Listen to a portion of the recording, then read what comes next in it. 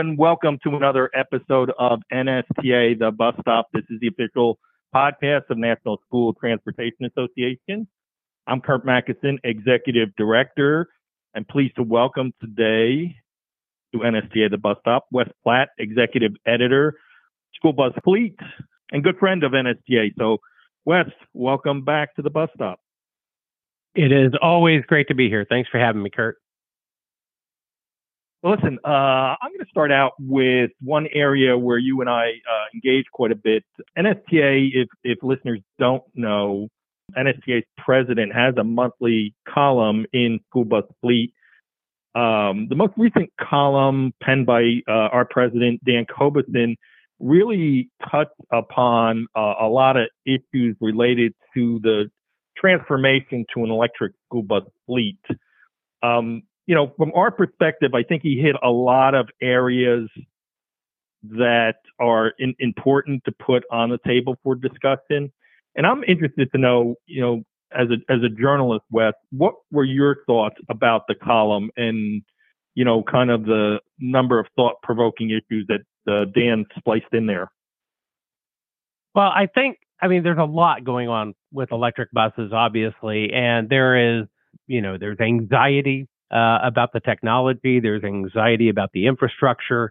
And I think that his column, which is in the November print edition, and we'll have it on the web very soon, probably the end of this week, it really hits on some of those issues like reliance on a grid that is already kind of unreliable in some areas, and how that can increase the anxiety, right? It's not just that you need new infrastructure in a school district or at a contractor's bus depot. It is that you have to be able to rely on the system outside of that serves it. And that isn't always a sure thing in this day and age, as we saw in Texas, which he touched on. It is a lot to rely on.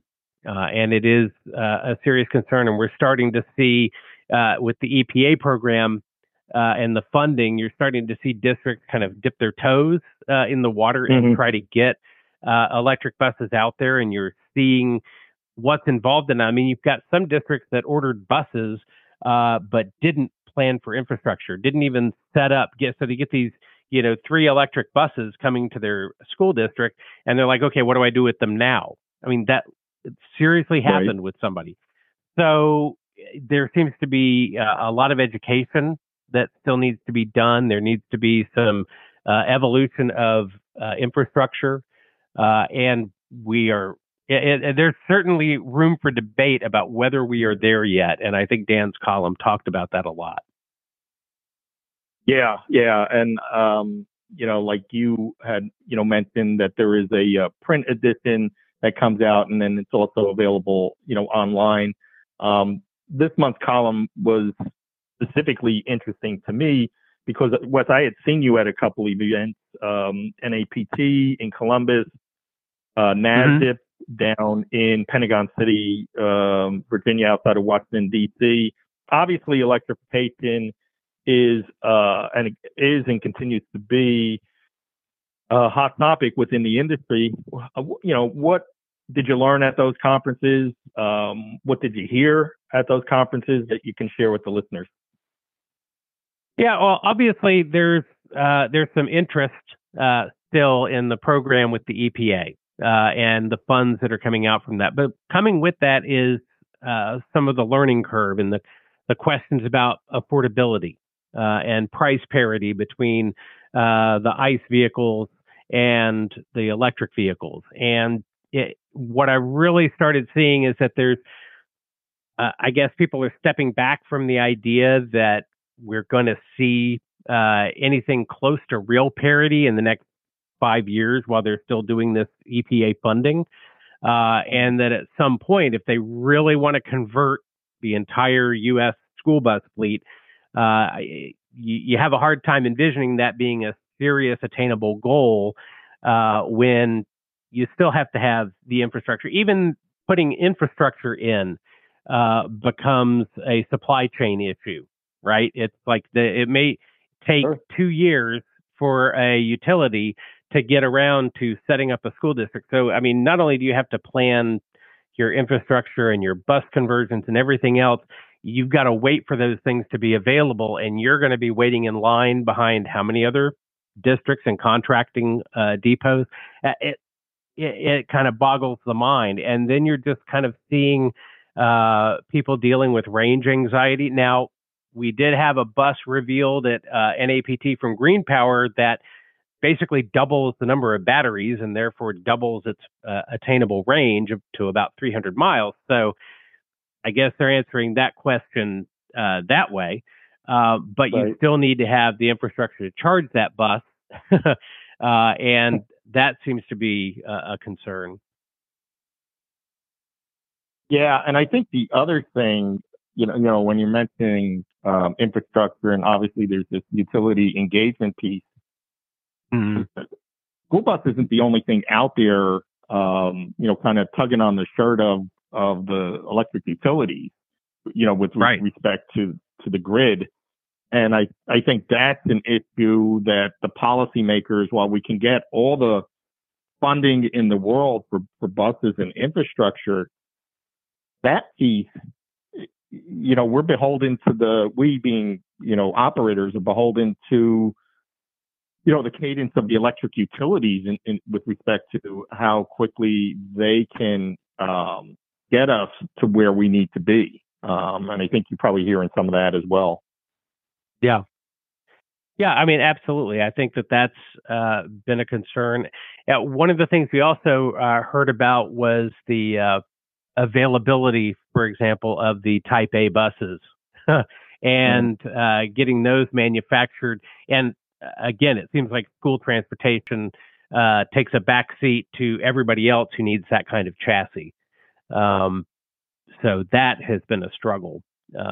But yeah, it's been interesting to watch what's going on. In some ways, it seems like the manufacturing side of things seems to be bouncing back, at least from a supply chain and getting things rolling again and starting to meet the demand. But then on the other hand, you're seeing some of the models that are still struggling because of those supply issues. Definitely a time to watch.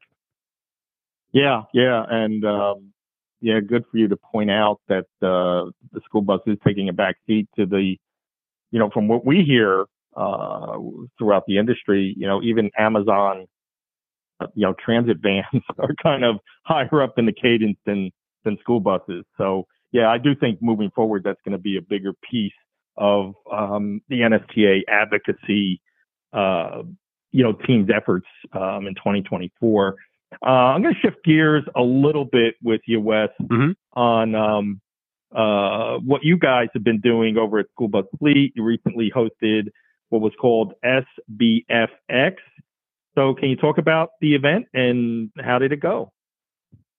Yeah, it was our first time doing this. We had done it, I think, once or twice before the pandemic hit, and that was before my time.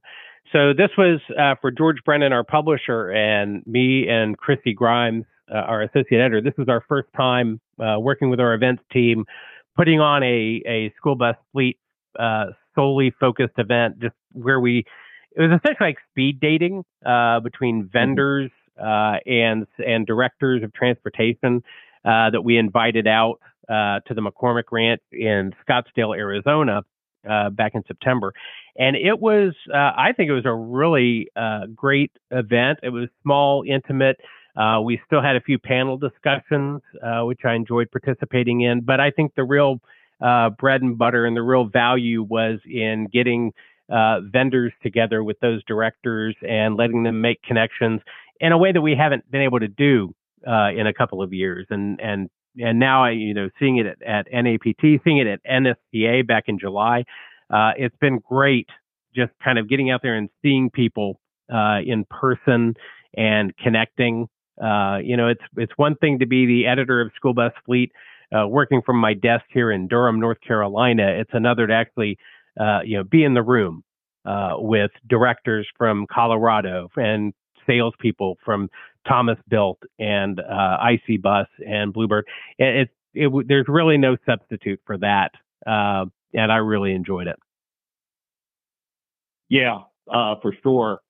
Um, interestingly enough, Wes, we had prior to the pandemic, directly prior to the pandemic, we had our last midwinter meeting at the Scottsdale and the McCormick Ranch. So interesting that you guys hosted one there too as well. Had a lot of great feedback from that venue back in the day. Moving ahead, with respect to the events that you had been to, and I'd seen you at NAPT and NASDIP. One thing that I had talked about was illegal school bus passing. There are a number of other issues that come up at these conferences, but let's tackle illegal school bus passing first. We know NASDIP has a survey. We know it was talked about at NAPT. What are your observations on that issue, and really what it's going to take, to really tamp down on something that just continues to burgeon out of control? Yeah, I mean, it's wild. It's continuing to go up. I'm sorry, every year it seems to be going up. Obviously, during the pandemic, not a problem as much, but in the last couple of years, it has just increased. And today, I was out driving around, getting my breakfast, and I was getting ready to turn right. The car ahead of me was going straight. Coming toward us was a school bus, and it had its flashing lights on, and it was a little minivan in front of me, and they almost just blew past the car coming the other way. It's a 2-lane road. You got to stop. That's the rules. And they almost went through. They did stop in the end. I was grateful for that. But I've seen it plenty where people will just blow by because they're like, oh, I don't see any kid on the side of the road trying to cross, so I'm just going to go. I don't know what it's going to. I mean, obviously, everybody talks about education, and I'm real glad that NSTA has been talking about their educational campaign, and they're trying, and we're trying on their behalf to get the word out. And it's something that we're going to write about and publicize as much as we can. But for School Bus Fleet, our audience we're basically preaching to the choir, right? We're not a consumer-facing magazine. We're for people like you and for the people you serve and for the school transportation directors. So they all know that this is a bad thing. So really the challenge that I think that NSTA faces and that we all face as an industry is getting that word out to the public and getting them educated. Because the school bus drivers, they're doing what they can to try to keep kids safe. But look at all the things that they have to watch for, all the distractions they've got to deal with. And on top of that, they've got to be watching for the people who aren't watching the signals. It is, I do not envy them that job. It feels like sometimes, the only way people learn is if it happens to them and if it somehow affects them. So if somebody, they learn by bumping into a kid or ramming into the back of a bus, that's not the way you want to learn. And that's not the way we want to, go ahead. Yeah, no, you're 100% right on that fact, or even with fines or other penalties. Let's say on this, that's not the way you want to learn either. So yeah, you're right. You're 100% right that. But the numbers keep going up, and so what and all of us. There are two things when you start to get involved with student transportation that happens. One is that every time a bus drives down the road, you look at what, who the manufacturer was and what's the name on the side of the bus say, right? Those two things. And then the third thing is then you're hypersensitized to this whole idea of illegal school bus passing when it happens in front of you, and it happens you're, commuting to work or, even going, food shopping, you see it happen right in front of you. Yeah. And and we've got technology, right, that's starting to help with this. People would just know, when somebody is in a crosswalk and they're, that's something that people have started getting a handle on. You stop and you wait for them to cross. If there's a school bus in front of you and its lights are flashing, you stop. We've got to find enough rooftops to yell from and make people understand that there are really terrible consequences for failing to participate in this social contract of stopping for school buses. Yeah. These are not just guidelines, right? As you point out, there could be catastrophic, consequences. It's interesting you mentioned the crosswalk situation. So I live in a small town in New Jersey, and we actually have it backwards. So you go down, our downtown 2 blocks, right? And cars stop for jaywalkers and they blow through the crosswalk when people are in there. So we even have it backwards. My God. Yeah. So, any other issues of note, in your travel at those 2 conferences? I think mostly just the fact that the manufacturers seem to be getting out of that backlog phase and into actually starting to meet the new demand. I think that's been good to see. And we're seeing some innovation. We're seeing new models of some familiar buses. IC Bus unveiled their new vehicle this summer. Green Power's got that new vehicle that I think they just got an order in California for 25 of the new Mega Beasts. I think Thomas Built has some stuff coming. Bluebird. It's interesting to see where things go next. And I am, kind of like Dan was talking about in his column, I'm interested to see how people start balancing out that the ambition for having an electrified fleet balanced with the need to have a bus right now that you can't wait for. And you don't necessarily want to wait for the infrastructure. So do you do a propane bus? Do you do some kind of alternative mix? And do diesel buses continue improving? Or do they continue getting more expensive and you start going toward that parity? It's very interesting time to kind of pay attention to where that industry is going. Yeah, for sure. Tenuous at best. Well, a lot of great information on the podcast, Wes. Anything coming up in the near term for you at the School Bus Fleet? Well, we're working on our fact book, which will be coming out in December. So that's always good. We should have our bus specs, information about the bus manufacturers and who to contact. And we're also working on our state-by-state breakdown of school bus fleets. That is always a challenge to put together. I really encourage every state to participate and give us as much accurate information as we can. I do not like having to have, latest information available, because that latest information available could be from 3 years ago. Right.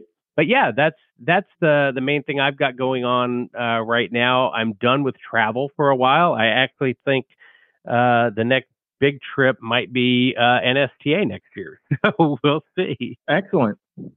Excellent. And thank you for that lead in, Wes. So that's our 2024 NSTA Midwinter Meeting, January 21st through the 23rd, 2024. It's coming upon us quickly. Our room block is near capacity. So if you want to get out to Fort Myers, Florida, and Santa Bell Harbor, make sure you make your room reservations and registration soon. So, Wes, if folks want to learn more about School Bus Fleet, where can they go for that information? Head right over to schoolbusfleet.com anytime. Excellent. Once again, our guest at NSTA The Bus Stop is Wes Platt. He is executive editor of School Bus Fleet, good friend of NSTA. Wes, thanks for taking a few minutes to join us on the podcast. Anytime. Great podcast. I appreciate your time.